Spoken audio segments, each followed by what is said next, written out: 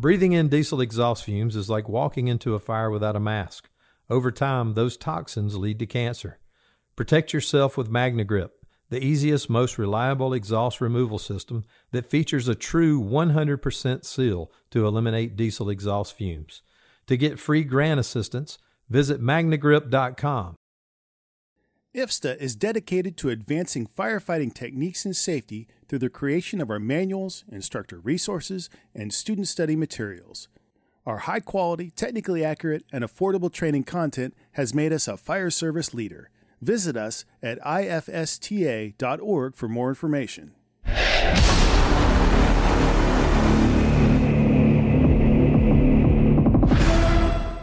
All right, so let's start this off real quick. Welcome everybody in to our podcast.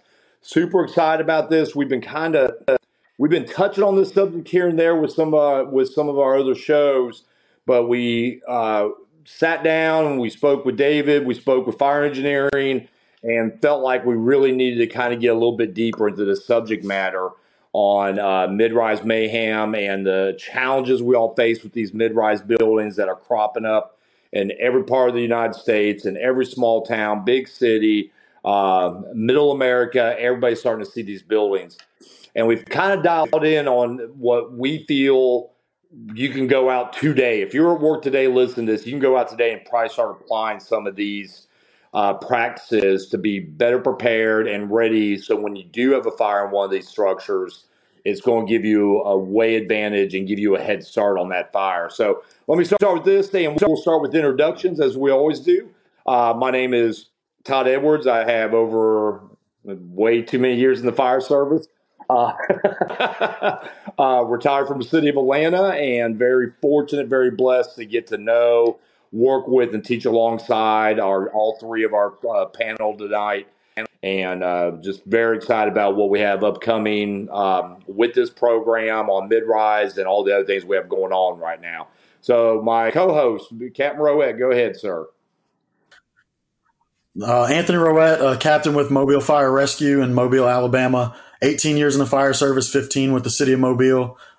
Get to travel around with these guys here a lot, and this is a topic we've all been trying to really get into a lot and start spreading a lot of word about. So I think this is going to be really good.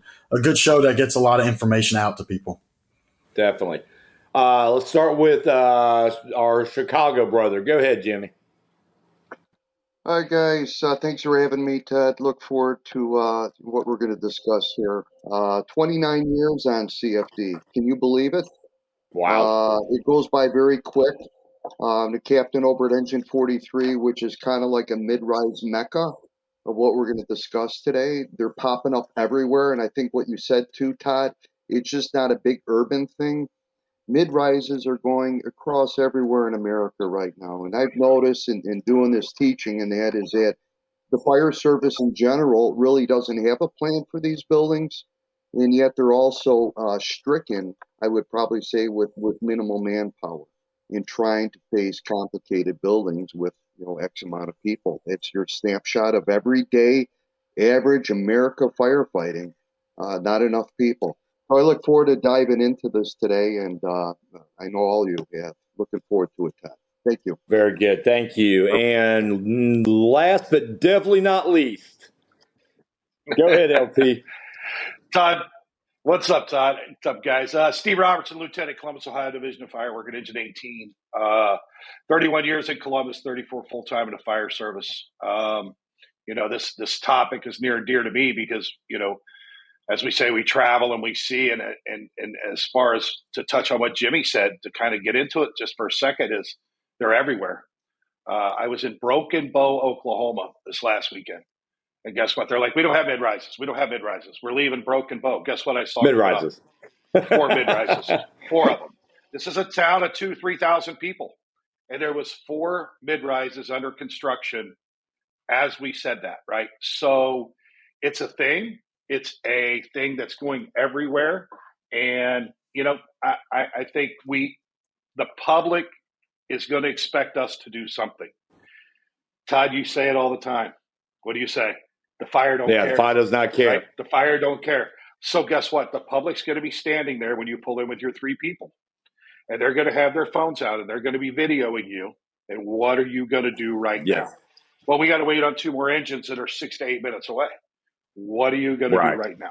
And that's what we're looking to dive into and hopefully enlighten some folks. And just if nothing else, spark good conversation. Definitely, 100%.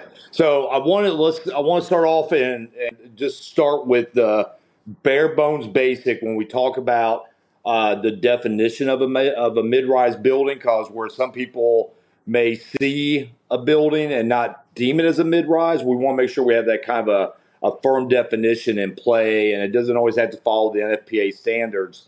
But departments, and Jimmy already said it, that are staffing challenged, even something when we start getting that 4th floor fire, that 5th floor fire, we are running into new challenges, and we've got to have tactics and strategies that match up with those challenges. So let me start with Jimmy.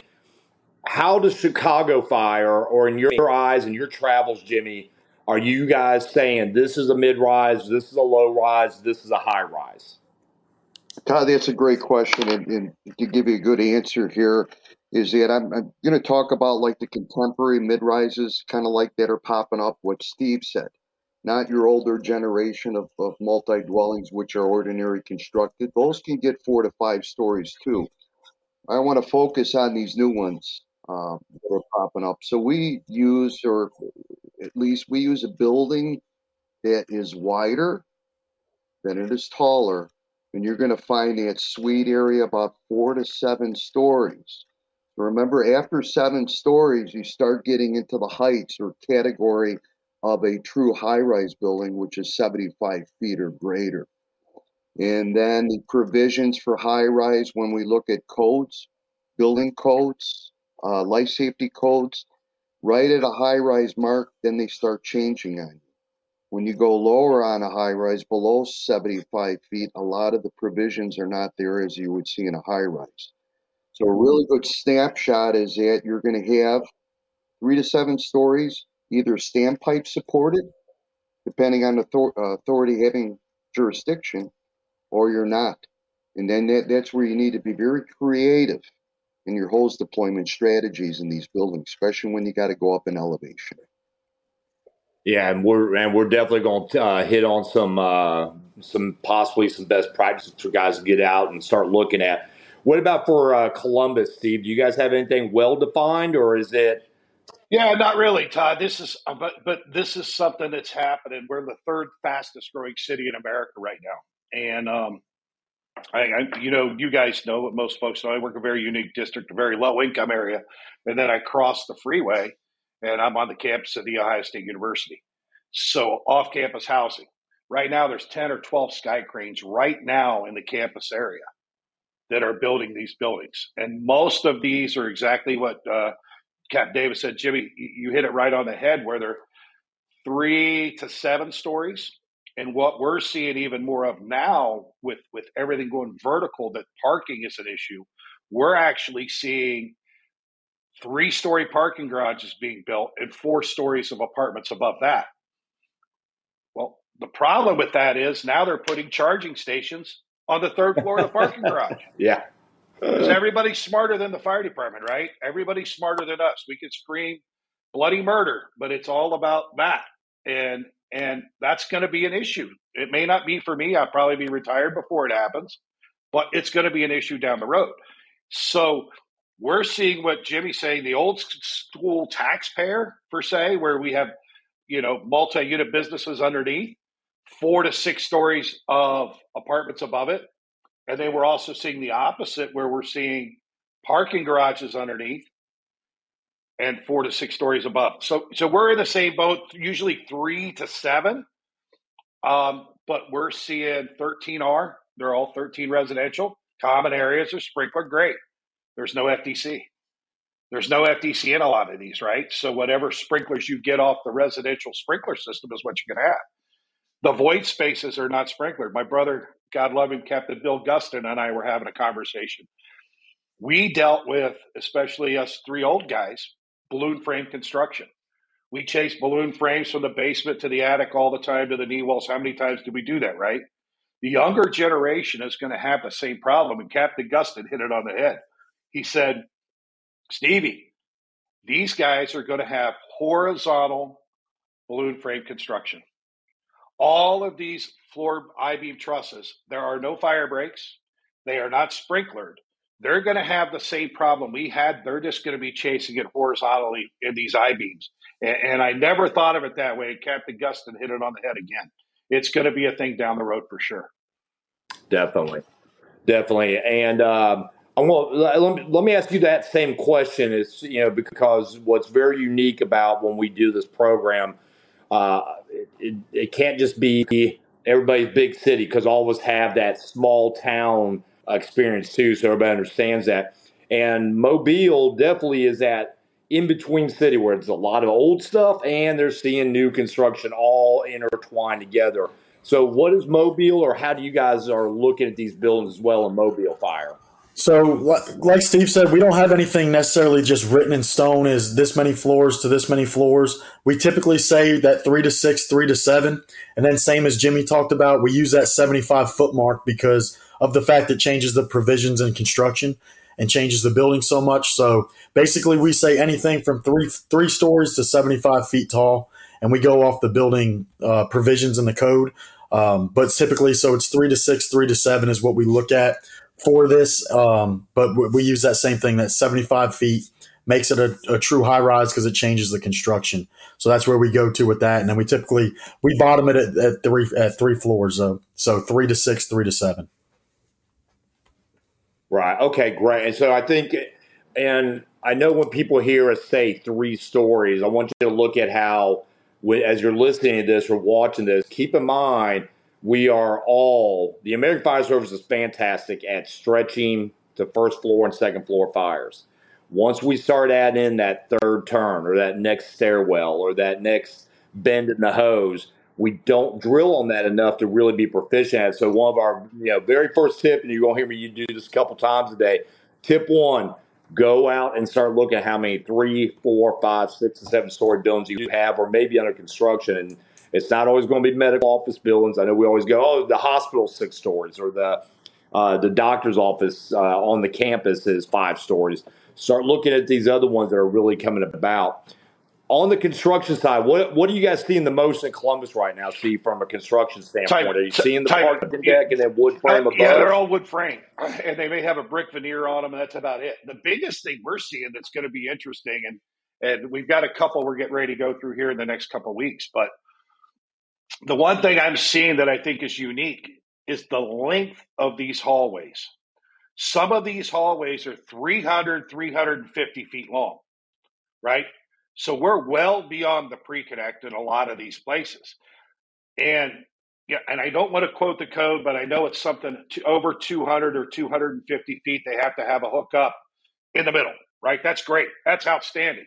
But they don't put freaking fire doors on either side of it. So it doesn't do me any good, right? If I had smoke doors or fire doors on either side of that hookup, I could go up the other side of a dirty hallway, hook up, and make a push. That's not there. Now, the authority or having jurisdiction, right, I believe, can jump in there. But we're struggling with fighting the building department because we're growing so fast.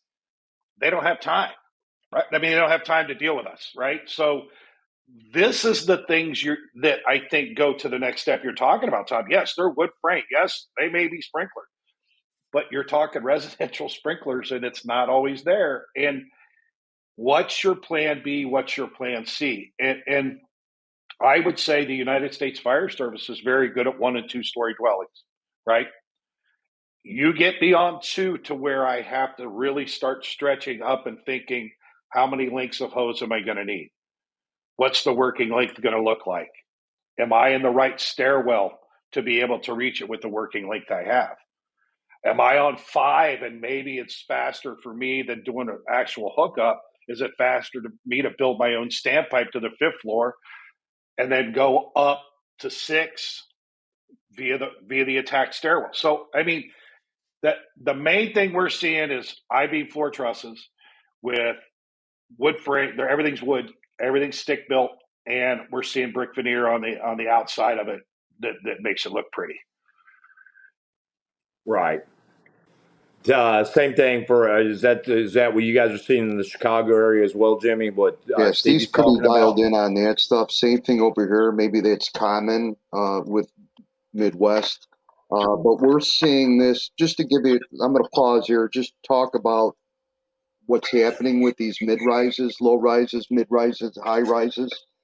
When doing some of this research for the mid-rise program, about 40-something% of the multi-dwellings that are being built right now are a mid-rise. 40%. If not, I think it's about 44%. The other 40%, if you're looking at those garden-style apartments, those things that are anywhere from 1 to 3 stories. And then astonishing, too, is that only about 11% of multi-dwellings or buildings being built right now today are high-rises. So this is what we're capturing, this big area of mid-rises. And when I talk and we examine the construction, I call it like a mix and match of everything. You'll have your podium construction, the type 1 building provisions, parking garages, everything that's going to fall that's going to be fireproof and rating in type 1. Everything going vertically beyond that is going to be a mix and match, or I call it hybrid. You may see some incorporation of some steel I-beams. You're going to see open web, parallel truss, and Core trusses, yeah. PGIs. And I always say, when these things burn down, because the most vulnerable period of when they're building this or vulnerable to fire is during the construction phase. The only thing that's left is that you can see the enclosure of the type 1 stairwell. That's the only thing standing when these things burn down. So I call it a mix and match. And then a great question they ask, well, what do you call it? You call it a type 1? Do you call it a type 5? You call it a type 2? Because we have some of them that incorporate type 2 construction with steel bar joists and metal panned floors that are being poured. So there's no rhyme or reason when we talk about consistency. There really isn't much, but it's a great idea to use that opportunity to go and look at these buildings. Got to look at these buildings, and walking in there during years of fire is not the time to be doing it. I know you hit on the pre-planning, Todd, but that's going to be your ace. It's going to be your trump card on this. Knowing how these things are built. And Steve mentioned that too. These the interstitial spaces, which Captain Gustin talks about, that's where the fire is going to occur. NFPA 13R provisions for the sprinkler code only allows you and buys you enough time to make an exit. That's it, period. Let me add one thing to that, Jimmy. I think you hit a great point when you said the 3-story building. I can tell you right now in Broken Bow, those ones we saw going up were 3-story buildings. But there is nothing else in Broken Bow, Oklahoma that I saw that is greater than 2. So now this small fire department with good guys has a challenge ahead of them. They now have 3-story buildings and they've never seen one, right? So this is not a Chicago problem, an Atlanta problem, a Columbus problem, a Mobile problem. This is a fire service problem that even though you think you don't have them, you probably got them or you're going to get them soon. So I think that's a very good point that when we hit 3 stories, anything above 2, we need to start thinking tactically different. Good point. And Todd, I got to finish this last one too, as this is the question that I get asked a lot. From the outside and exterior, or your windshield size up, it's very deceiving because these buildings look like that they're totally either a type 1 or a type 2 constructed building. But in all essence, they are a wood frame, lightweight, hybrid building. So how do you categorize it? I say it, what is the material least resistive to fire? So call it that way. If it's a type 5, then call it a type 5 mid-rise building. Put the seed in their head. Even just saying that will give them, that Steve said, different options, and our approach and our tactics has got to be a little bit different, especially when we start incorporating fire into void spaces. You'll be chasing this thing around like you wouldn't believe. I remember that fire in mid-rise that they had in New Jersey. I think it was Edgewater. It started on, that they burned down so many units on there because that fire was going horizontally and vertically.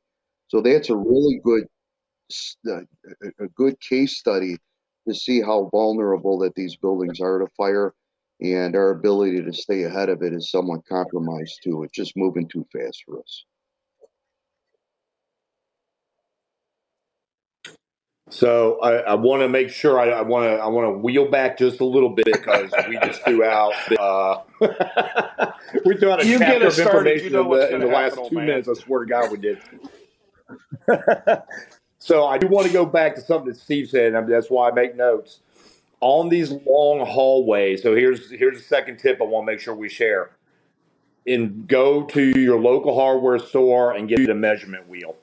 Put the measurement wheel on your rigs, and either while you're on a medical alarm or alarm bell or whatever the case is, literally go and wheel out and measure the length of hallways, either from the stairwell if you're doing a standard stretch or from a standpipe connection. And that will help build your pre-plan. I know we're not getting deep into that just yet, but I wanted to make sure, because Steve mentioned these long hallways, and we're seeing them everywhere we go. It's 5 seconds. Hey, we're on this alarm. Let's measure out the hallways on the residential side, where our close connections are, and then that will immediately feed into where you're going to place apparatus as well. And that's something we'll kind of touch into. I know Stevie will lose his mind if we don't talk about apparatus placement, so we got to make sure we hit that.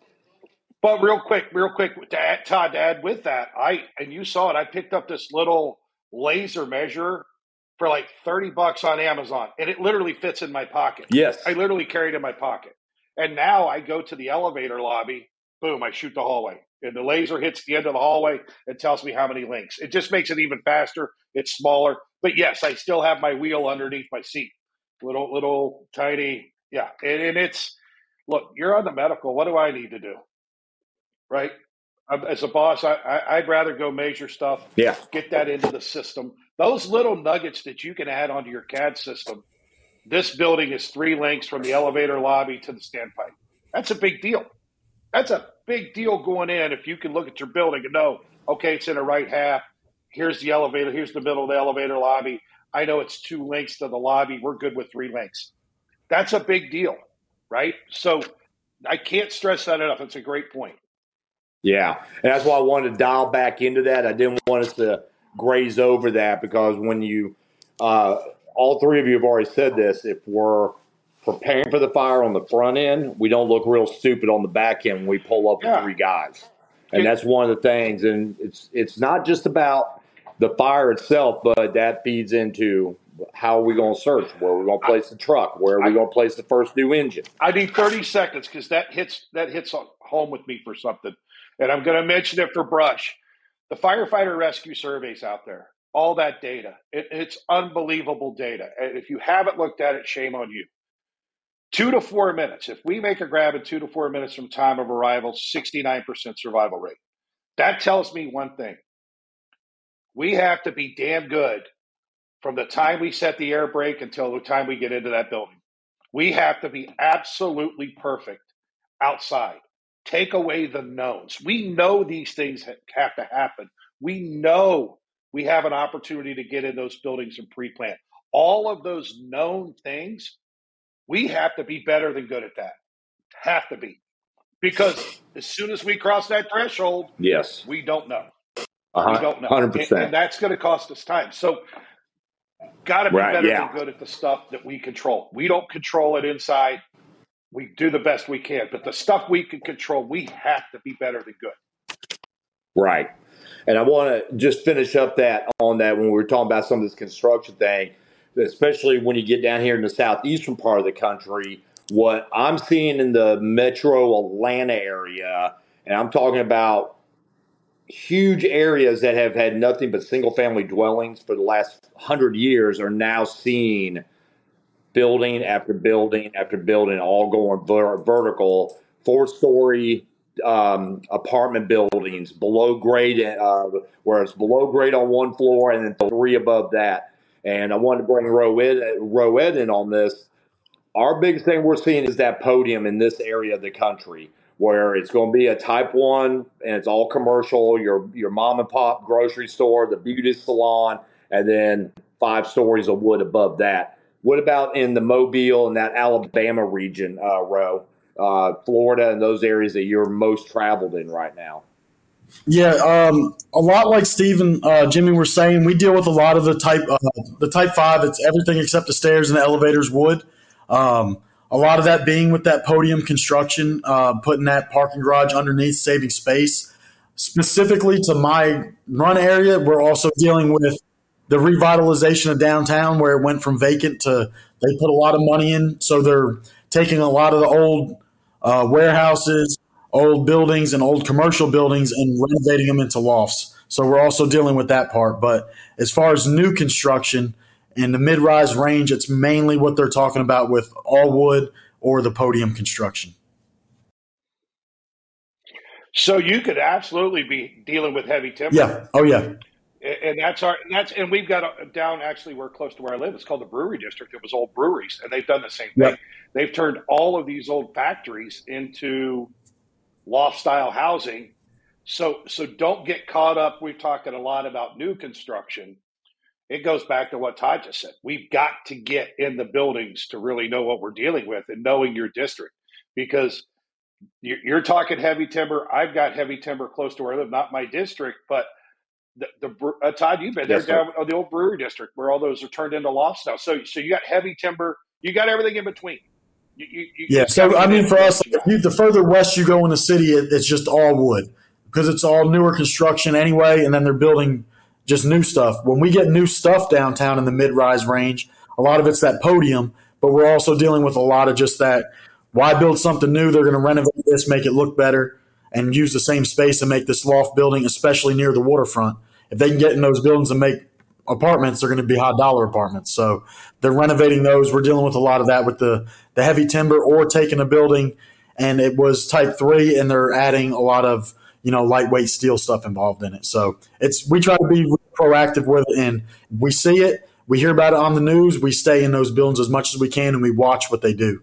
Not just the new ones, but the renovations, and see what are they doing with it. Some of it we've realized, in this strip, like Todd, you've been on Dolphin Street. You look down Dolphin Street, it's very similar to Bourbon Street.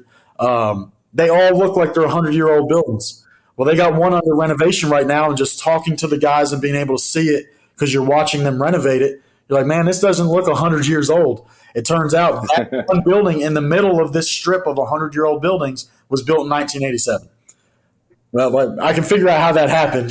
There's a reason that building's not there anymore, but you wouldn't pull up if you didn't get in there and talk to these people and say, this is a 1987 building with lightweight building construction. You would be saying this is a 1890 building or a 1900 building or a 1910 building, and it's all legacy construction. So you can learn a lot. And one of the big things we learned with doing that is we started being able to recognize where voids were that we didn't expect to be there because they had everything opened up. So it was very eye-opening, and it wasn't just talking about it. Guys saw it. They look at the face of that building now and they remember where it is because they saw it. And that really kind of feeds right into where I want this conversation to go next. Let's just hit some, and again, this list could be 5 pages long, but some down and dirty, most common things when we talk about our top concerns with these new buildings, with this new construction, with the remodels and refurbs and all that. Kind of some top concerns based on really what I'm going to share is more on our top concerns on the experience side of things. And one of the big ones I wanted to hit on first, the way I approach it from a battalion chief level, my first thing I want to look at is the occupancy itself. Is it upper middle class? Is it a 4-story, 5-story multifamily that's more middle of the road? And all that's going to come into play in my decision making from a strategic standpoint on how we may approach this fire. And I made a list, and I'm going to let you guys, we're just going to bounce this around.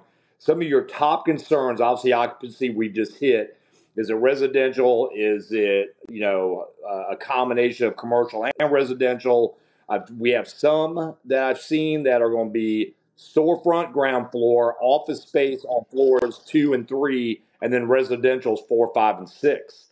So you get every possible challenge all wrapped up into a thing that is a block and a half city block long, and you have every possible thing all confined into one damn building. And then you add a 3-story parking deck to the rear, so you have zero rear access to this particular new building. And that is, again, one of those other top concerns when I look at these things that we have to start overcoming.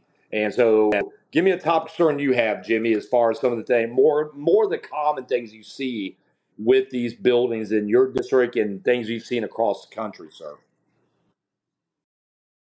Yeah, Todd, I think of what is the risk to the building occupants, and I don't think we discussed that, but some of these mid-rises, you can have anywhere from, 20 units, 300 plus units. What is the degree of danger posed to the building occupants? And then, of course, it's a location of the fire as well. One of my biggest concerns is that you're going to pull up on these buildings is that they're so wide. Remember, they're wider than they are taller. You're going to have that nothing showing fire. Yes. Great I want to point. clear that up. Nothing showing doesn't mean squat, right? It doesn't mean to let your guard down. And I always talk about that complacency factor that kicks in, when we don't see fire blowing out of a window, things kind of calm down. But that's the point where we really need to stay vigilant and on guard. That's one of the concerns. You're not going to see that as well. For example, if I wanted to do a window drop, all right, that would probably be the expedient way to get water on the fire. I may be, and we get into this apparatus placement, so far away from the engine where I can't do the window drop. Now you have to go through your progression sets is what's next on us. I wanted to pause here, Todd, real quick and just talk about gathering building intelligence. I know in my jurisdiction, they are not required because of the height of the building to keep a building intelligence binder. And what a binder is kind of just like the floor plan, sprinkler shutoff, standpipe location, stairwell access, type of elevators. They're not required to have that, so you don't know what's in there, especially if that's been the first time of you being in this mid-rise building. You're going to get really jacked up and really quick. So they're not required to have that. I like what you talked about is what is your stretch? We keep, and I know I do, I keep information in the elevator key boxes about the building. That's going to be our first contact for gathering information on mid-rises. What is our stretch? Where are the stairway locations? And then notes. Steve, you said it, during an ambulance or an EMS run or some type of non-fire event, man, is a really good time to peel your eyes and really get a good look at these buildings, knowing what stairways and what your stretches. I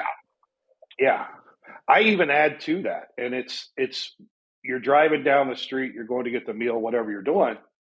Oh shit, they're building a new 4-story mid-rise. The sticks are starting to go up. The first thing I do when we get back to the firehouse, I grab the young guys and they say, fellas, what are the hydrant mains and where are hydrants? Start right then. And then I usually send a little text out to the district, hey fellas, new mid-rise going up on the corner of 4th and 5th, whatever it is. Let's get together. Everybody get a chance, drive by and see what you think. And we build just a little pre-plan. Nothing crazy. Most of the time it's not written. We do it on a whiteboard for just a company drill or battalion drill. All right, if we're first engine should probably go here. They're going to have a plug here. It's a 12-inch main. First truck, if it's 13 truck, I want you to go here. We start setting up for that building under construction on fire right now, because the biggest hazard we have is that first 2 to 3 months where there's no drywall in it. There's no sheetrock in it at all. That's our biggest concern. So we take it a little bit farther, Jimmy, to where when we start seeing sticks go up, we start figuring out right then, if it's on fire under construction, here are our mains, here's what the size are, this is where our big water is going to be positioning, here's our collapse zones, da-da-da-da-da. And then as it gets built and we can get in it, that just expands. But I think you really need to start looking at main sizes and looking at positioning for these buildings under construction, because we've all seen them. And man, when they go, if you don't smack them in the face, you're not going to have a good day. That's a lot of energy. And recently that Aurora, Colorado mid-rise under construction, made the news on that, and just the amount of time. It was what, Charlotte had that one that was huge. Too. Ended up with what, a Mayday or two, right? At least one Mayday. Guy got cut off. Yeah. It's a vulnerability. Yeah, and a construction worker was killed in that fire. That's that point where it's vulnerable, but it's also unsafe for you if you're doing an investigation, especially when there's darkness. I tell you, I was in one, and I think I set that out to you, Todd, is that you have open shafts in these buildings. Be careful of your approach and where you're putting that plant foot in your next step forward. Because we have, Steve, all kinds of holes in these mid-rises, trash chutes, and then the open elevator shafts. Yes, they're supposed to protect it, but is every contractor protecting you from a fall hazard? That's going to be a no. To use caution, that's just one prime example of the risk to us, in doing an investigation. But what else is lurking in there? What other hazards are in there that we're not aware of? I have one building going up right now. We've been in it several times. We're watching this thing grow from its infancy to the final product.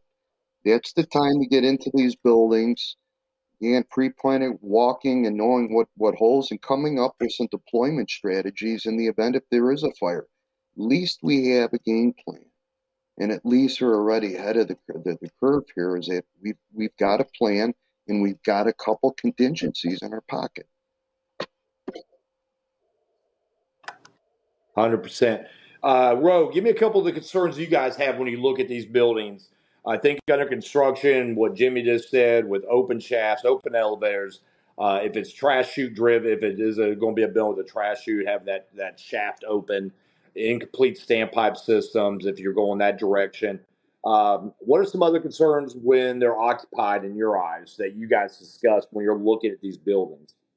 So our biggest thing we've done multi-company drills in these buildings, we just try to focus on them because it's not our bread and butter. We don't do them all the time. Bread and butter is still that 1 and 2 family dwelling house where people are very comfortable. So our biggest concern when we talk amongst ourselves is it goes back to, like you said earlier, experience with these buildings, and that for us is leading to orientation. Not always just in a Mayday situation, but people knowing where they're supposed to go. They understood the terminology, or the stairs didn't mess them up, or the way an apartment's labeled, the number and the letter or whatever. They know where they're going. And then if they were in trouble, they know how to get out. I mean, you black out a hallway and you put somebody under stress, just the hallway can turn somebody around and they don't know how to get out. So people's orientation, knowing where they are, and then they're monitoring their air. It's not just that single family house anymore where – oh, your bell rang. Oh, I'm getting low. I got to go now. If they do that there, they've still got a long way to get out. So for us, a lot of it's just that orientation and people knowing where they're going. They understand where they're supposed to be and where they fit and how to get there. And then if things get bad, how to get out and that they're not lost. So just because they're so much different than houses, orientation is kind of our number one thing we talk about, and then we can build from there because nothing else really mattered if we couldn't get our guys there. And then if things go south, we've got to be able to get to them, and we've got to be able for them to know how to get out, or we be able to get them out. So we focus with that orientation first, just because it's such a different building style than that bread and butter of that 1 and 2 family dwelling, and then build off of that.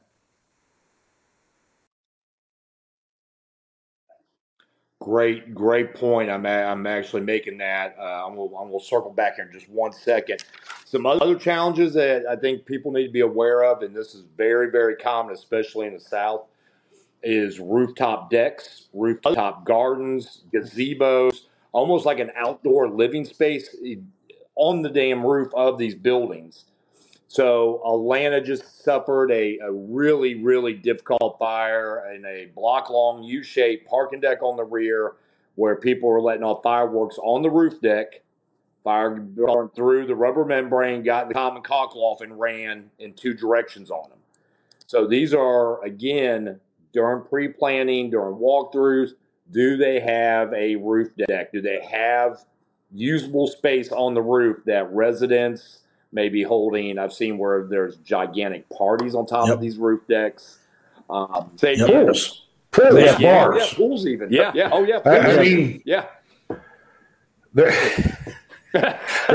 I feel you, Steve. Just when you thought you saw everything, there's something else that pops up. Right? I mean, Steve, we have a mid-rise building where they took a CTA train and they made that into a lounge on like the 4th floor of a mid-rise. And it's right by the pool. That's not much of a dead load, is it? Yeah, at least. But it's a train that goes to nowhere, you know? It's the story of my life. Talk about the L. It's on the 4th floor. Yeah. So I really want to quickly, again, I'm going to try to throw out these tips, things that hopefully guys can either rewind or jot down when we talk. When they're under construction, understanding the open shafts.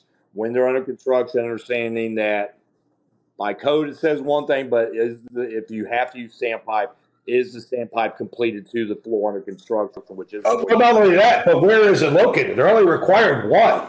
So where is that? That may not be. I mean, although it sounds great, that temporary standpipe might not be your best course of action. Exactly. And you may look and end up running 2 lines off that same standpipe, right? Right. There's a lot of caveats to that we may hook to that standpipe and have to go 300 feet off that standpipe because there's no access on the other side. Right. So understand there's I got it. We're remiss if we don't talk about the Deutsches Bank fire. That was a temporary standpipe. So we got to get into those. The past is still there, and there's still a lot of lessons from those fires.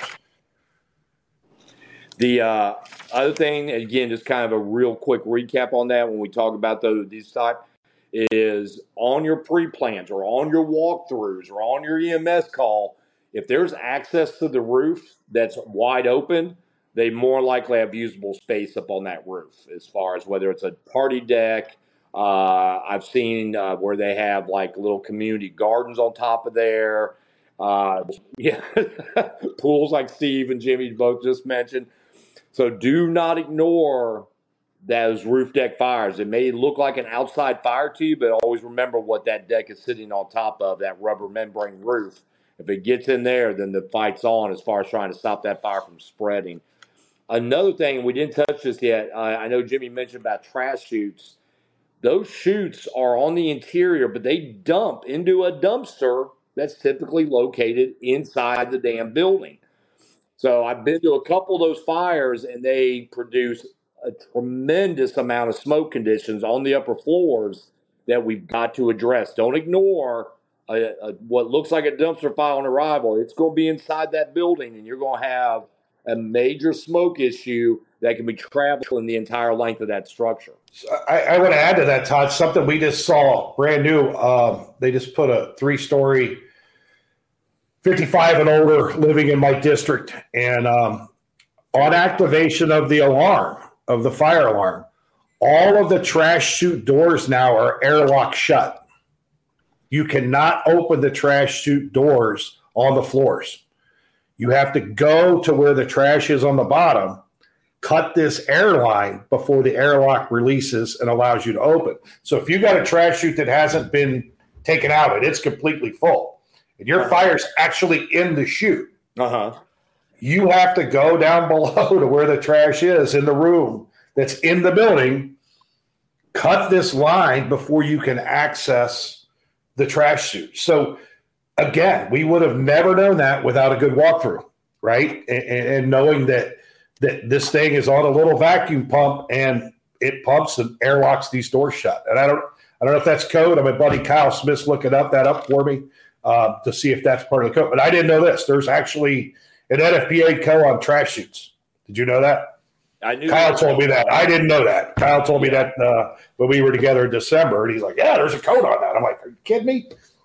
But I wasn't aware of that airlock. Yeah, that was a new one. I'd never seen it, and I'm sure other people have seen it, but that's the first time I have. That's interesting. The coming back, one thing that I think Captain Rowett said that I want us all to visit, and Jimmy, I want to throw this right into your lane, and I know it's not always a great topic because of what's occurred in Chicago just recently on orientation, air supply, fire attack considerations. When we get into that 300-foot long hallway, fire's on 6. What has Chicago looked at now, or what are you guys looking at just of an overall safety standpoint? I love he brought this up, orientation and air monitoring.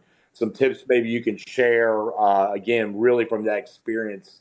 And obviously you guys have had that line of duty death, and things that you can share with everybody to keep us safe from, having anything like that happen.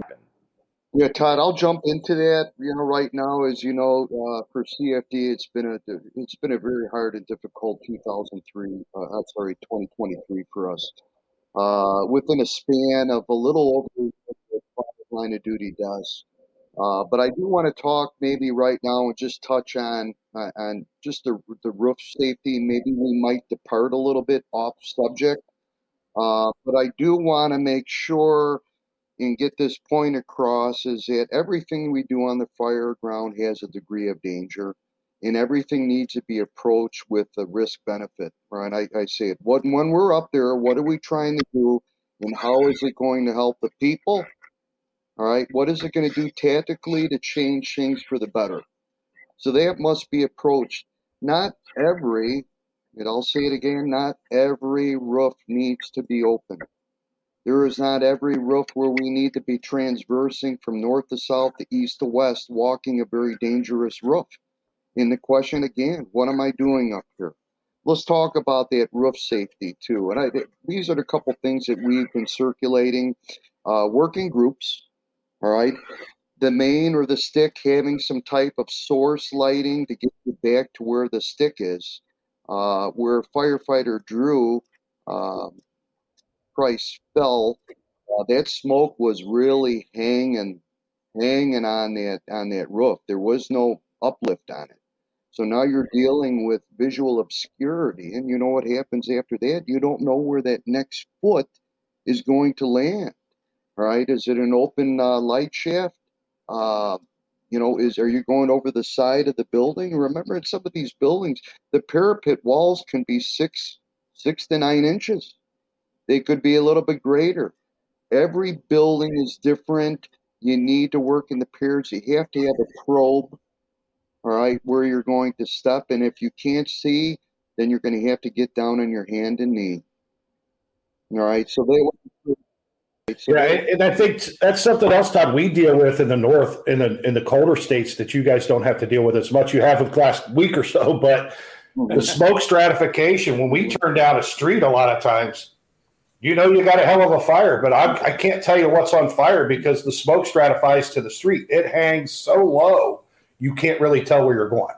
So that's a great point, Jimmy. Steve, too, is that, we need to really target and look at natural openings again when we're dealing in these multi-dwelling roofs. Water on the fire, then take that covering off the stairwell as well. But the point of loitering and lingering around up there is that we really need to re-examine our safety when it comes to topside flat roof operations. This really hit us hard, and our goal, I know that all of us do collectively, is to keep people safe and bring them home. Yeah. That's the fact. That's just so real. And it happens so fast. It happens so fast. Todd, I wanted to ask you were asking me one more question about the roof, too. What was the other part of that question? And I wanted to just talk about, and I found in my notes here about some of the NFPA 1710 staffing standards. We're going to get into that later, or you want me to pull that up right? Well, I wanted to touch on, because we mentioned during even pre-show conversations and early on about staffing challenges. And I think you already kind of hit it, Jimmy, was, working the outside vent position. I know a lot of places have adopted that, but that subject matter when you're already short staffed, working alone. And I know a lot of departments don't have the staff and say, hey, we're going to have a two-person team doing this, and this. But that's why I wanted to bring that up, with the open shafts as far as skylights and those type of things on those rooftops. And I think you hit the point on, do we need to be there? But I think the key point I want the listeners to take away from is, why are we on the roof? And have a tactical reason or strategic reason to actually send people up there. Is it for vent, or are we checking for extension? But what is our reason? I think that's a critical point in every decision we make on these type of fires, is have a reason to do these things and not just do it because we always do it. Yeah, and I'm going to just add two more things to this right now. Is that on a mid-raise, you have the, as you had mentioned, a lot of these stairways have access to the roof because of the green space initiative that they're doing. They're using the rooftop for many uses, gathering, barbecuing up there, some cases pools, and then they have that green space for the gardens. That could be a source for your smoke extraction or your vent points. But remember, on a mid-rise, we can really take advantage of horizontal ventilation as well. What side, windward and leadward side, we can vent it horizontally, but we can also incorporate the positive pressure fan to expedite the smoke removal process. Just like sometimes these are smaller, like miniature high-rises, but we still can employ some of the tactics, again, using the stairwell to evacuate smoke, or some key horizontal pivotal placements to get some smoke, using the wind to your advantage as well. And safe havens, and I wanted to talk about that, safe havens. It would still be idea to create another space or another refuge apartment in some of these. Remember, you got long hallways, 200 to 250 feet. Just think if your stretch was out of a hallway, your stretch was 200 feet, you broke one of those sliding doors, you got a prevailing wind coming in at about 15 to 20 miles an hour. You're now at a wind driven, by description, you are in one. And I know one thing, I'm not that fast that I used to be. It's going to be very hard for you to come in full turnout to that stairwell. That fire is going to get me. So again, building things in your favor, and that also includes just a point at the refuge or the Alamo. When things turn south, man, where am I going to put our guys in, and then regroup. Yeah, and I like that because that fed into a lot, fed into some other answers we can give from a, Camp Rowett point of view. The orientation is great, and I love the concept, but having that, hey, if it goes south, I can immediately go right, across the hall into a safer area. So I really like that. So here we go, because this is the most popular question I'm getting when I'm teaching anywhere. I could be teaching trash fires on the outside of the interstate, and this question comes up every damn time. On mid-rise, and I'm going to start with Rowett because he is my standpipe guru, connection, Giacomini valve guy. On mid-rise operations, when do we choose? Stretch, standpipe. Start with Rowett. And people are looking for a definitive, and I don't give definitive answers. I give my opinion on it, but I want to get it from you three too on your best practices, your best ideas. Do we go standpipe on a fire on 5, or do we go stretch or 7? So let's go with that. Go ahead, Ro. So we stretch as much as we can to use a system. We use the system kind of if we're forced to, but if we can stretch, we do. So anything on lower floors, we stretch. And going up typically depends on, do we have to wrap the stairs, or does it have a well hole, or was there a way to get vertical? Which for us, and I know like I've talked about this with Steve before because it's different for both of us, just in its department preference, we typically do use rope. We don't do the coupling drop very much. In 15 years, I know one fire that I did a coupling drop at, and it's just the way things worked out. But typically, we like using our rope.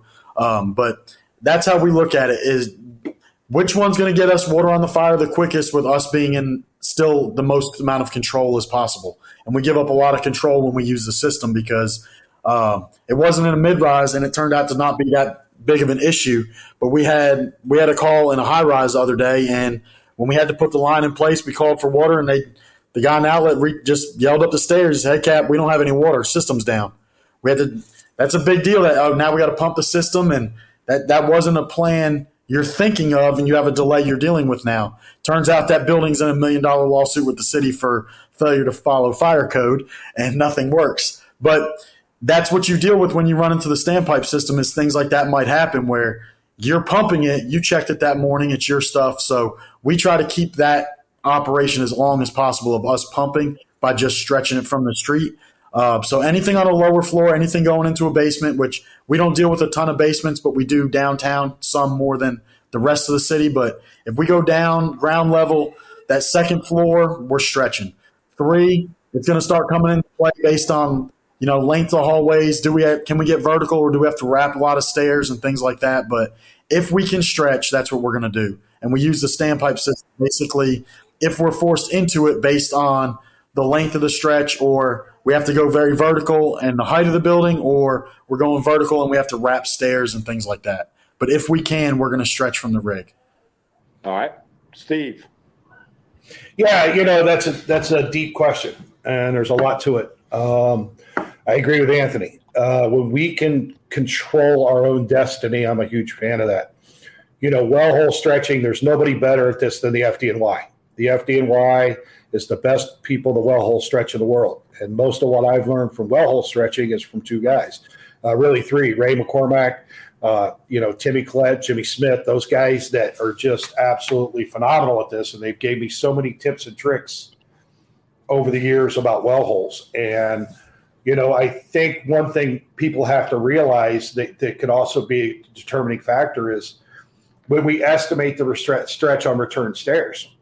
If I'm going straight vertical up the well, you figure 10 feet per floor, right? I'm going to the 4th story. So we got one length. One length will get us from there. Make sure you've got your length under the well so you're not pulling couplings and end up with a coupling catching on the door or whatever. Whatever travel length you need needs to be in the well when you start. The second thing is, if I don't have a well hole that can accept that, understand that when we go around return stairs, double the height of the stretch. If you double the height of the stretch, that's about how much hose you're going to need. So you're going to need 80 feet. So you're going to need 2 lengths to go the travel length of one length on the same 4-story fire. So at that point, is a coupling drop better? Right? Am I going to take that extra length with me, do a coupling drop, have a 100-foot working length out the window? Anthony, you're going to do your rope. There's not a wrong answer to this. If you're going to do a rope stretcher, if you're going to do a coupling drop, go to the apartment closest to the attack stairwell and do it. That's where you need to do that, the floor below.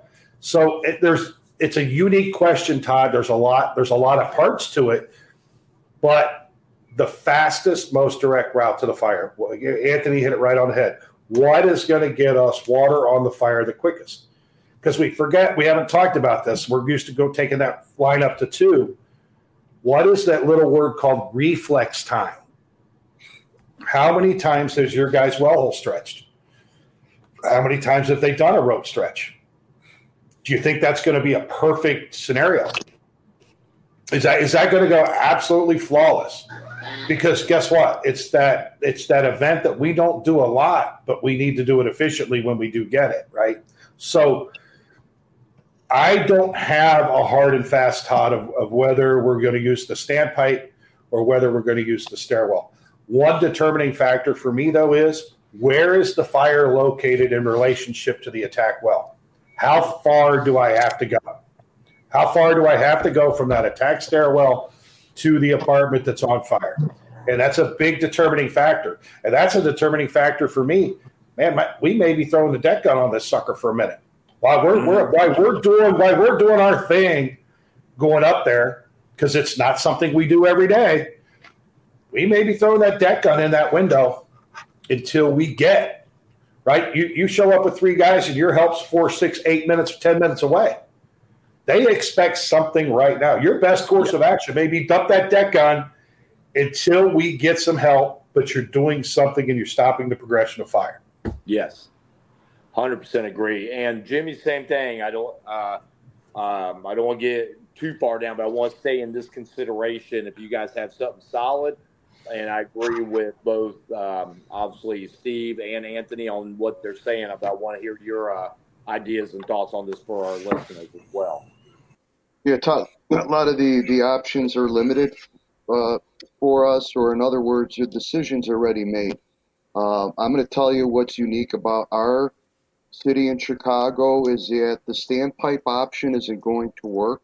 Why is that? Because the building has not achieved the height of 79 feet or greater. So in these buildings, we're not going to have standpipes. So we can scratch that off the many things or the list of things to do or what's going through your mind. Everything's going to have to be a hand jack creative type lead out depending on location of the stairway, depending on location of the fire. And I when I talked about that is that our window drops is going to be our go-to, but where are we in relation to the fire? So you need to keep your bearing and orientation when you're going upstairs. For example, when I go upstairs, I'm talking to myself. I'm always reaching out so I know what the street side was when I get up on that floor where I'm going to drop, right? It's very easy to get confused in there. So standpipes are off. We're going to opt for the rope drop. I carry the rope. I carry the hook. Steve, I showed you the hook. No fancy knots. No special training. Girth it and hook it really quick. So window drop is going to be us. Butt drop could be another option as well. We have these as well. But I call it expedient firefighting. And I've also had a couple looks at me like, hey, man, are you from Mars? But actually dropping out on the same floor, right adjacent to the unit on fire. Bringing the hose in, just making that subtle turn and going in there. And says, that's unsafe. I says, then you tell me what on the fire ground is safe. That's expedient firefighting. We're looking at the degree of danger to building occupants and what is the fastest way, Mr. Jimmy, to get water on the fire. All right. And these are things that you need to explore and get out there and train. Have the skill sets, but you're going to have a couple, all right, and practice the heck out of it. You would be surprised how good you get. 100%. And I think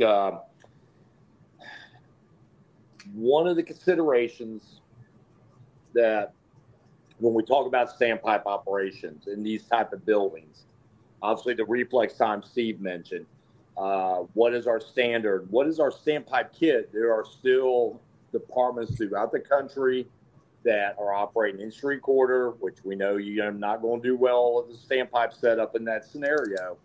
But when was that system last tested, or how good is that system? If it's residential, is every cap off throughout the damn building? Is there stuff wedged in there? Your reflex time is going to go way up. If you are not proficient in standpipe operations, that reflex time of getting that initial water on that fire is going to go way up. And where we could have probably overcame it with something that Steve's talking about, or Rose's talking about, and Jimmy's talking about, of making our own stretch, and then finding the best way to do that for our complement on our hose beds, for our staffing levels. And Steve said it, Chicago is one of the best, if not the best department with that outside water with a heavy hit.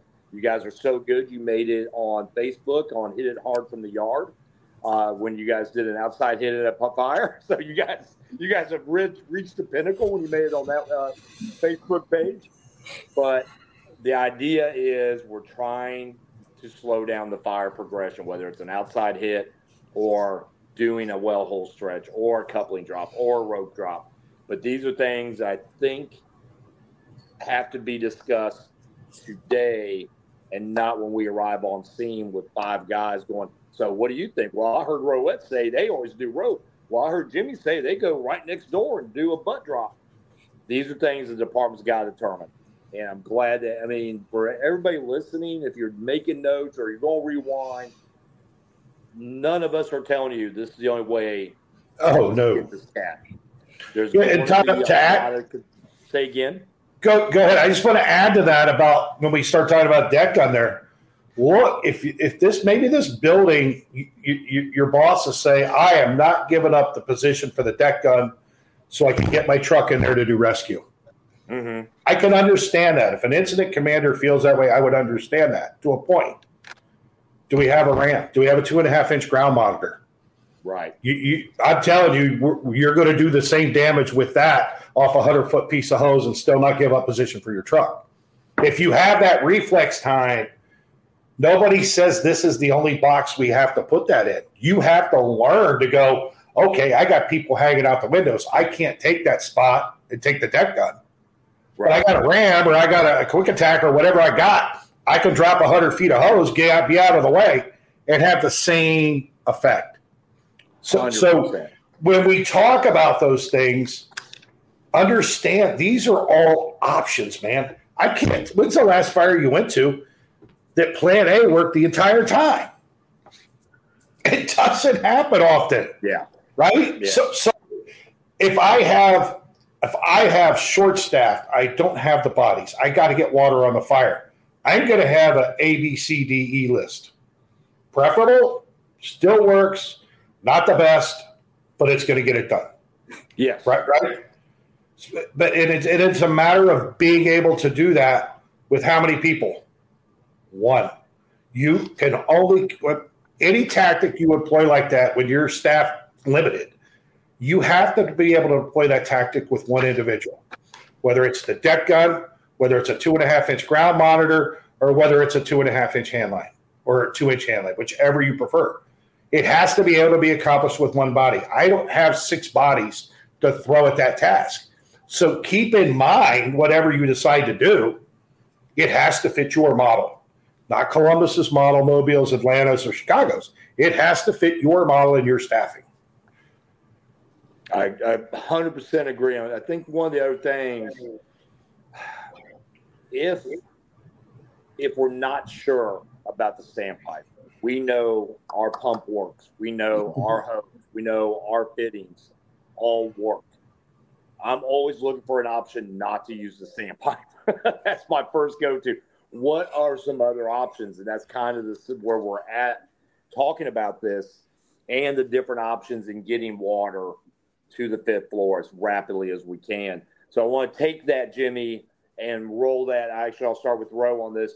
Roll into how best to train for these things now, because I can't throw out all these options without saying, hey, here's some training resources that you can go out, get all that, leave the kitchen table this afternoon and go out and go, let's just, for well hole or coupling drop, let's kind of focus on something that most pumps can operate with. And like Steve said, 1 or 2 people.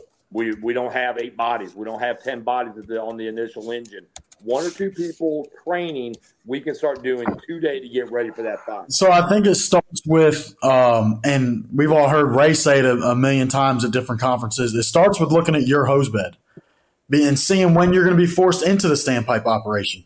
If all you have is 200-foot pre-connects, you're going to be forced into the standpipe a lot quicker than people that have a dead bed and they have that bulk bed in that long line. That's how we got back to having those bulk beds on our rigs, was the downtown companies. Real quick. I don't want to get your flow, but I want you to pause for 1 second and define bulk bed, because people look at bulk bed, static beds, supply hose beds, terminology-wise. So I want you to just kind of explain that so anybody listening, especially a younger guy that's never heard that term, just explain that very genetically or very, I'll give you the exact layout of our bulk bed. So it's an attack line. It's 500 feet long total, 300 feet of 2.5 in a flat load to a bell reducer, to 100 feet of 1 3/4 in a flat load, and finish with a 100-foot Minuteman bundle. That's our 500-foot bulk bed that we can now stretch. It's not pre-connected to anything. We estimate how much we need. We pull that much off, start stretching it, and hook it into a side discharge on the rig. So I'm sorry, I don't mean to interrupt. I want to get this very well defined for people, because I get it. This is, again, one of those common questions I hear all the time. Robertson, bulk bed in your definition or your setup, just so I want people to have multiple looks at this. So Columbus, we're very lucky. We have a fire chief that understands, and we have an operations chief that gets it and allows us to manipulate our hose beds a little bit. Nothing crazy, based on your district. Everybody's district's different. In some of these fire departments, we have to have the same hose load and everything has to be exactly the same. Doesn't really, because Jimmy's district is different than Larry McCormack or Larry's district at Squad 5. Totally different animals, right? Totally different animals. So we've been allowed to do that. So at 18, everything we do works off the bundle. Okay, so it's a 100-foot bundle, an 1 3/4, a 200-foot pre-connect, a 250-foot pre-connect with a 100-foot bundle. But then I have a 200-foot 2-inch with a 100-foot bundle. And then I have another 100-foot bundle of 2-inch. And then I have a bulk bed of 300 feet of 2.5 that we can reduce down and take with us. I also have my RAM pre-connected at 100 feet. So if I have that commercial job and/or maybe I can want to extend up, maybe I got a whole floor of fire and I can get that 2.5-inch ground monitor to the 3rd floor, drop it in the hallway, and let 502 gallons a minute of dog eat, right? Spin the tip and extend off with a bundle. So everything is going to be determined by access, positioning, well location to the fire. That's, I mean, and you have to just break it down. Remember, it's no different than the Stretching for Success system. The 5 keys: positioning apparatus, right?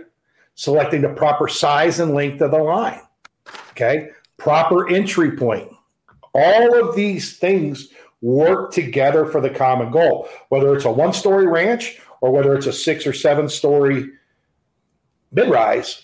All of these systems still have to work together, and each one is dependent upon the other. If I position the first engine in the wrong place, not close to the well of entry, a lot of things just change, and you just handcuffed yourself to tactically, maybe we are going to the standpipe because I didn't position right. You know what I'm saying? So you have to, everything has to start with positioning the first apparatus. That's going to determine how the stretch goes. The stretch is going to determine how the push goes.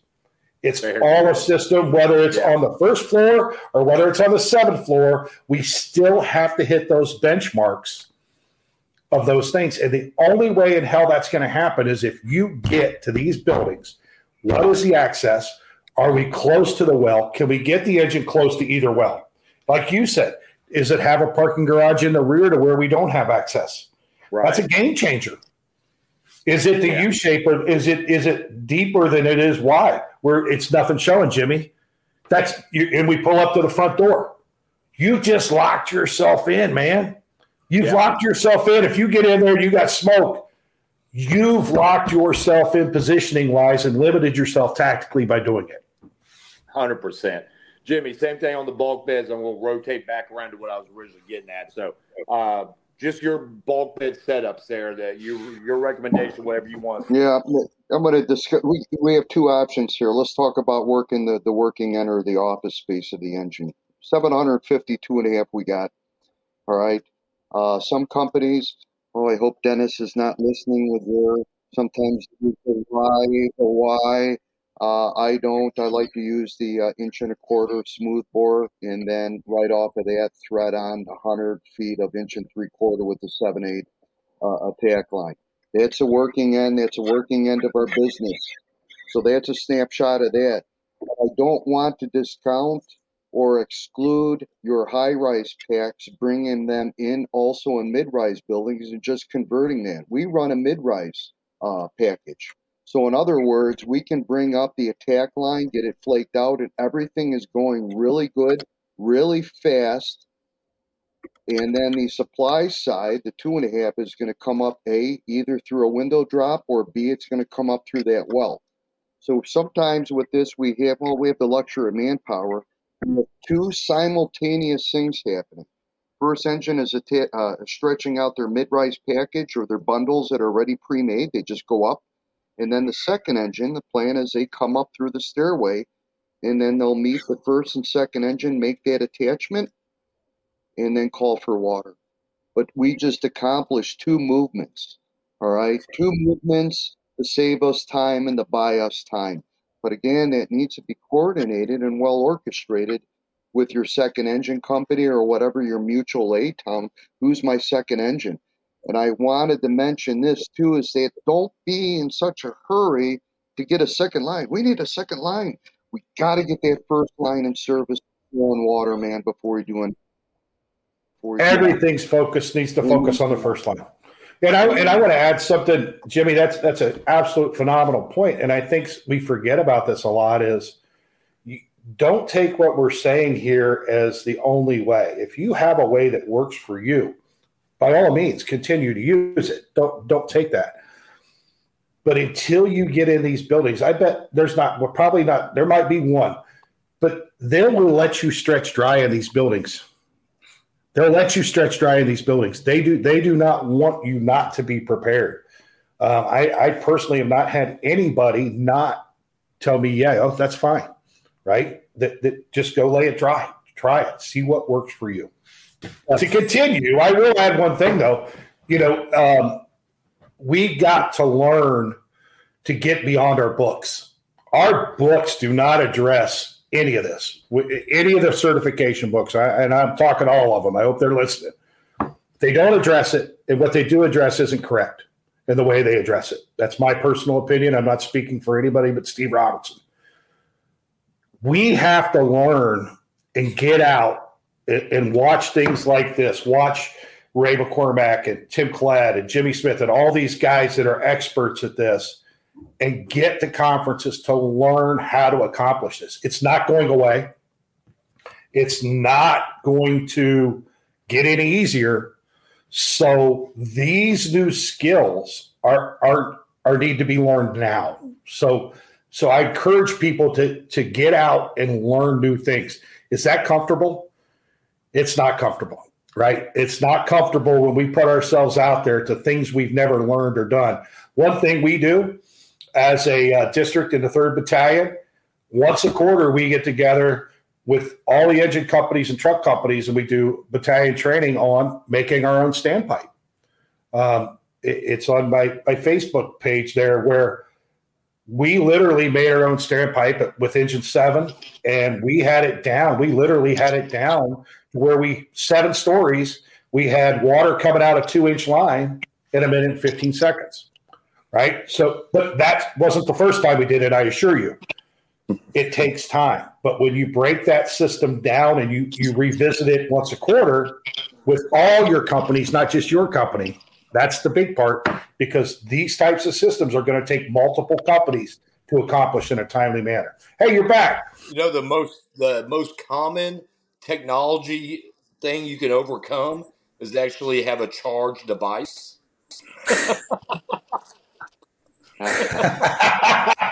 Yeah, so here's another tip. Make sure your device is plugged in or charged in the middle of a podcast. Sorry about that. Yeah, Steve, I'd like to jump in on that deck gun too, because I think some of the listeners might want to know just a little bit more of that being your first strike option on arrival. So these are things to examine, when you pull up. What is the best water? Remember that saying? What's the best water? Well, it's the fastest water delivery. It's your best water, 8.3 seconds per gallon, all right? 10 to 15 seconds. Could buy you some valuable time. Are you going to get some fire regrowth? Yes. Are you going to get a rebound? Yes. But at least we have bought some time. Seconds do count on the fire ground. They really do when you add it all up and everything that we do. We're trying our best to get that water on the fire. And that deck gun, that answer to your problem is sitting right there on the street. And how many times have I seen that and not to point fingers at other departments, but your weapon is right there. And it could have a significant impact right now or even later down the road as well. So don't rule out anything. I said, Steve, you talked about that. Just because I can't get the first truck in there, but I can get really quick water. And I'm not telling you're going to be camping out there, getting a hydrant and staying there all day dumping water in the building. We still have to execute our system in the process of getting water into the unit, still conducting our searches, making sure that the stairwells are clear, the floor above. We still got to do all that, but we need some time, man. Time is non-refundable to us, man. And we want to make good decisions on the front end. Yeah, and I think Jimmy brings up a great point when we talk about that. Time is our number one enemy on these fires. if we can get rapid water into the compartment from the outside, whatever the case may be, we're actually buying time, not just for us, but we're buying time for people trapped. And I think it's one of those, again, we've ingrained the fire services that we have to push every hallway. We have to be interior on everything. And yes, we're going interior, but if it buys me that extra few minutes to get that knockback on that fire while my guys are doing a coupling drop or making a standpipe connection, that's all we're focused on is that rapid water. Not trying to put the fire out. We're trying to buy some damn time. Todd, I want to add something to that I think is vitally important, and I don't think we look at it enough. When we look at things tactically, I think we miss one thing. Pay attention to who's on the assignment, who's on that box.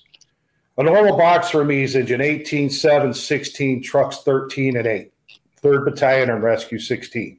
That means I'm going to get help in 4 minutes, 6 minutes. I know that. If that same box comes out and I hear engines 18, 1 and 9, trucks 1 and 2 with Rescue 3 in the 1st Battalion, guess what? That time just doubled. Could that tactically change how I'm going to approach this fire? Yes. It damn well better. Yes. You have to pay attention to that. Where's my help coming from? How long is it going to be before I get there? That may be a default action that Jimmy's talking about a whole lot quicker when your help's not coming as fast. So regardless of whether you're a small rural volunteer department and you know you're not getting help for 15 minutes, guess what? Jimmy's tactic may be your go-to first. Yeah. Or you're in the urban inner city department like mine where I go, hey, we'll set up for it, but we're going to start heading up because I've got the bodies to do that. But when I hear that box go out and it's not what I want, guess what? Mentally, as a company officer, you have to start making those changes tactically. Right. And you don't need a chief to do that. Right. You don't wait on a chief to make those decisions. Yeah. That's my opinion. Yeah, and I think that's a vital point with the staffing levels, department size levels, where they're dependent on a mutual aid or automatic aid company. That may be your go-to. I think that, again, going back to where I was kind of going to before I had technical difficulties, that training aspect. How do we prepare for the fire on Division 4 or on the 5th floor? What are some, real quick for, if you answered this while I was missing for a few minutes, for Rowett, again, that's exactly where this started, a while ago. Best drill that you can recommend for more, and don't think mobile, think more of the short staffing is where I'm looking at now, where we're only going to be able to throw 8 bodies at this fire.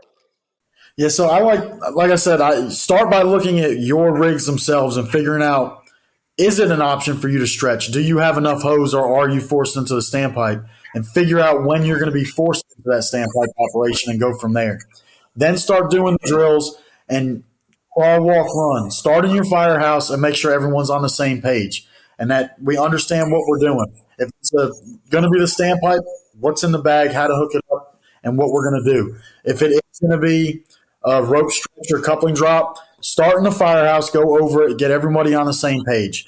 Then go out. You can use if you have an academy and a drill tower, you can do it there to learn the processes. For us, we typically do that in our firehouse too. You've seen it. We've got stairwells with well holes. We've got windows we'll rope stretch out of. We'll just do it right there in the firehouse. We try to avoid going over the academy if we can because we can do everything there. And then, like Steve said, I've only ever had one building tell me no, only one. And we stretch in a lot of our buildings. We've created very good relationships with those buildings. When we show up, they just, do you want to drill today? That's a good relationship to have. One, they love the fire department. They know you're prepared for them. And all it took was going in and asking. And they'll look at you crazy at first, and you just tell them you want to be prepared if they have a fire. They're not going to say no. One building's ever told me no, and it was an antique furniture store, and there was a plastic chair for $1,200. So my group did not need to be in there because as soon as they saw the price tag, they all sat in it. But I've never had anybody say no other than them. So if you go out and you stretch in those buildings, it's no longer just a theory of I think we can stretch to this floor. You know what you can do in your run area with your hose loads. And you're getting reps in buildings you're going to run in, which you can't replace that. Drill tower's great, but you're not going to make a fire that matters in a drill tower.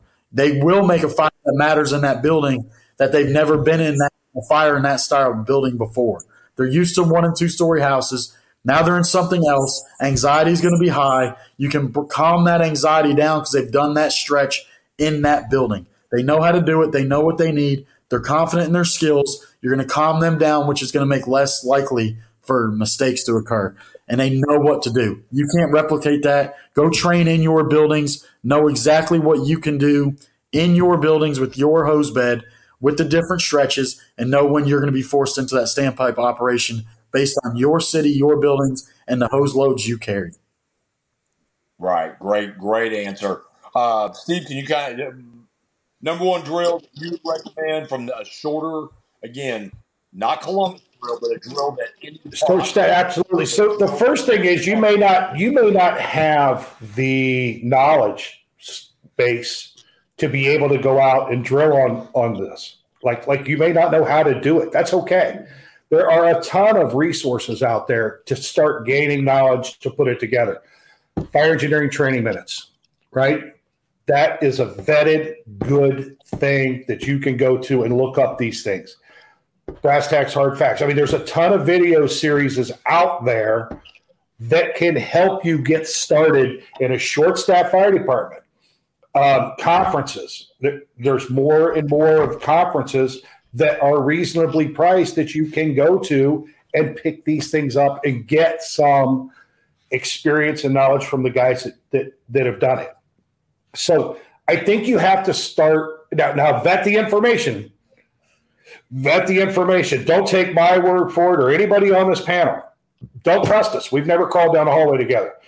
Vet the information we give you before you take it as gospel. And you should do that with anybody. The interweb's the greatest thing in the world. It's the worst thing in the world, right? All at the same time.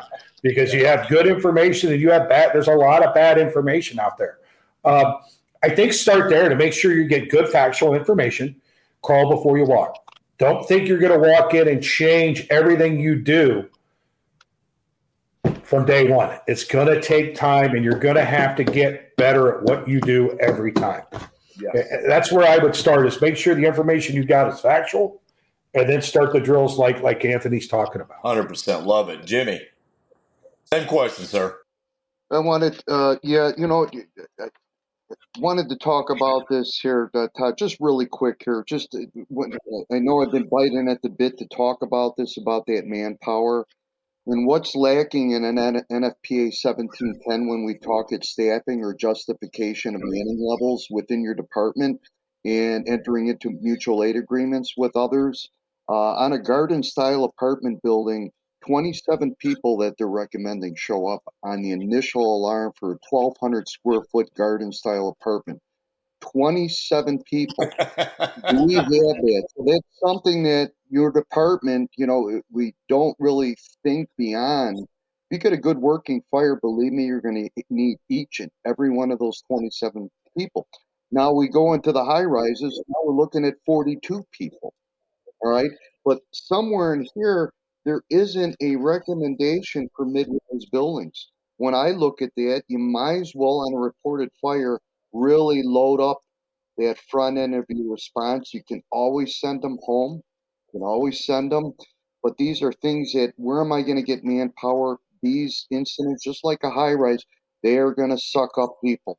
You're going to have multiple functions, getting water on the fire, the searches, fire extension, you name it. Who's doing all this stuff, Todd? Who? And an average, in classes, and Steve, I know that Anthony, when we teach, remember, he says, how many people are rolling on your engine company? 2 to 3 people.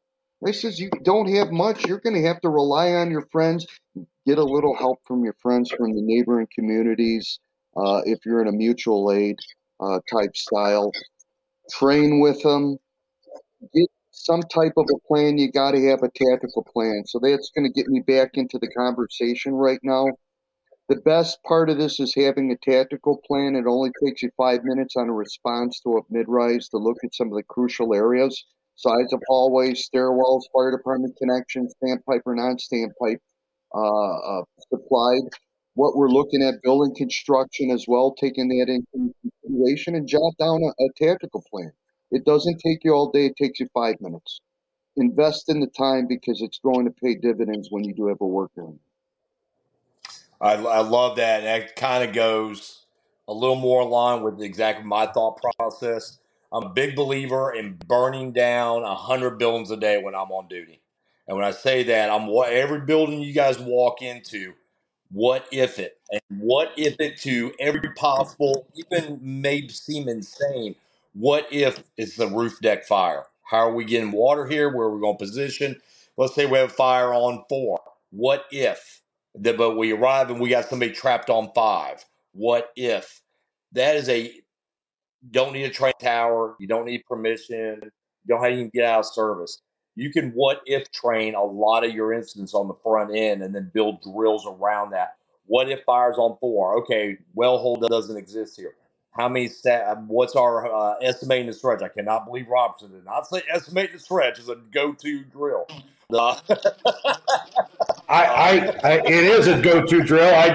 I'm looking at the time constraints you put us under, tough guy. And again, there is as I was writing an agenda for this, guys, literally this could be a series by itself. You can almost do just a full podcast on operations when you talk about fires past the single-family dwelling fires. You really, really can. We didn't even delve into. We hit the wording, but we never even delved into where you start getting into the studios and the reconfigures and remodel jobs. All those. That's a whole other element to these challenges you guys are going to face. At the end of the day, and this is how I'm going to do my closeout for this as we're getting near the end here, go look at your district. If you want to be a good officer, you want to be a good operator, you want to be a good firefighter, you have to get off the couch and go look at your district and take advantage of every alarm you have and see what if this happens and be prepared for that. And then you go back and look at your bulk bed. Do you have a true bulk bed, or do you have 200 feet of deuce and a half pre-connected as your rear bed, and then 8,000 feet of 5-inch because everybody loves 5-inch? And fortunately, I think we're seeing a trend to go back away from that right now. But my best recommendation is my closeout comment is you have to go burn down these buildings right now.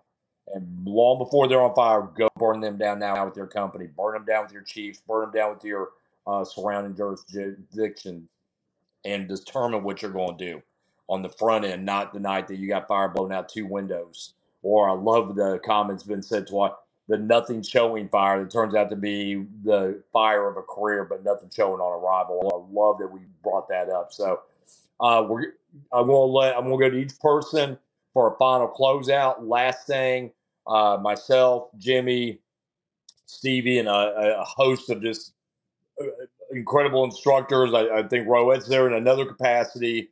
We'll be at Great Lake Hot. That's in Michigan, and then we're going to be at Firemanship with Cody and Fire Nuggets in July. And this is what our class is all about. This is what we're going to be drilling on, hands-on class. Lift is still. I think there's still a couple spots at Lift. He's going to do a smaller version of this at Lift Conference as well. So there are some opportunities in your area, and again, you can always hit us up about that. Jimmy, your last drive homes of all the stuff we talked about, your driving home point for us. From my buddy Captain Bill Gustin, stretching hose line is the most fundamental duty that the public expects from you.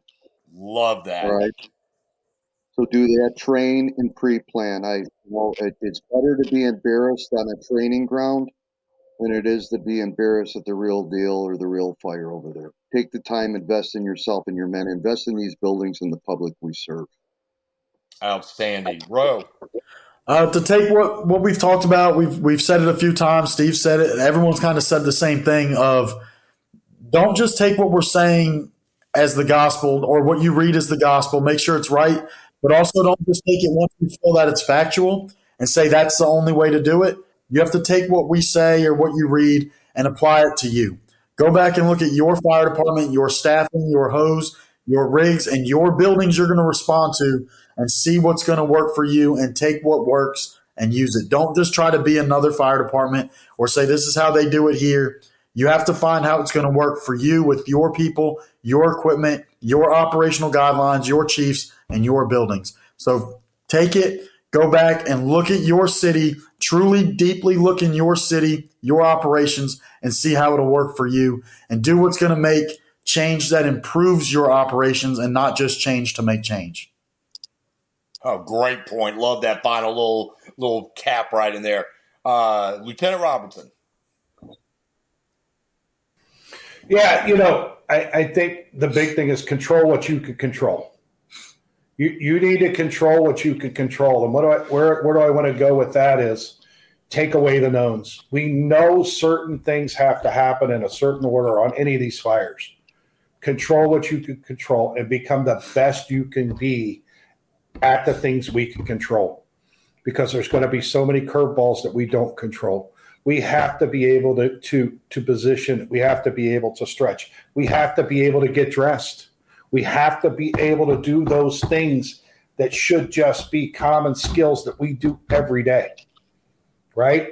Because as soon as you cross that threshold, that control is taken away from us and we're reactionary at that point, right? So we have to be better than good at everything we can control. That's my biggest takeaway. And the other thing is get out and learn this stuff. If you're not comfortable with it, you're not familiar with it, look it up, live it. Great point. I want to take this opportunity to thank Steve and Jimmy for spending all this time with us today. We'll obviously we'll plug this out on social media when we drop this live and all that. So, gentlemen, thank you so much for being here with us today. As always. Yeah, thanks for your time. Really Thank you, Todd, Anthony. Yeah, God bless everyone. Be safe. Thank you. And that will end the show for this time. We'll see everybody soon.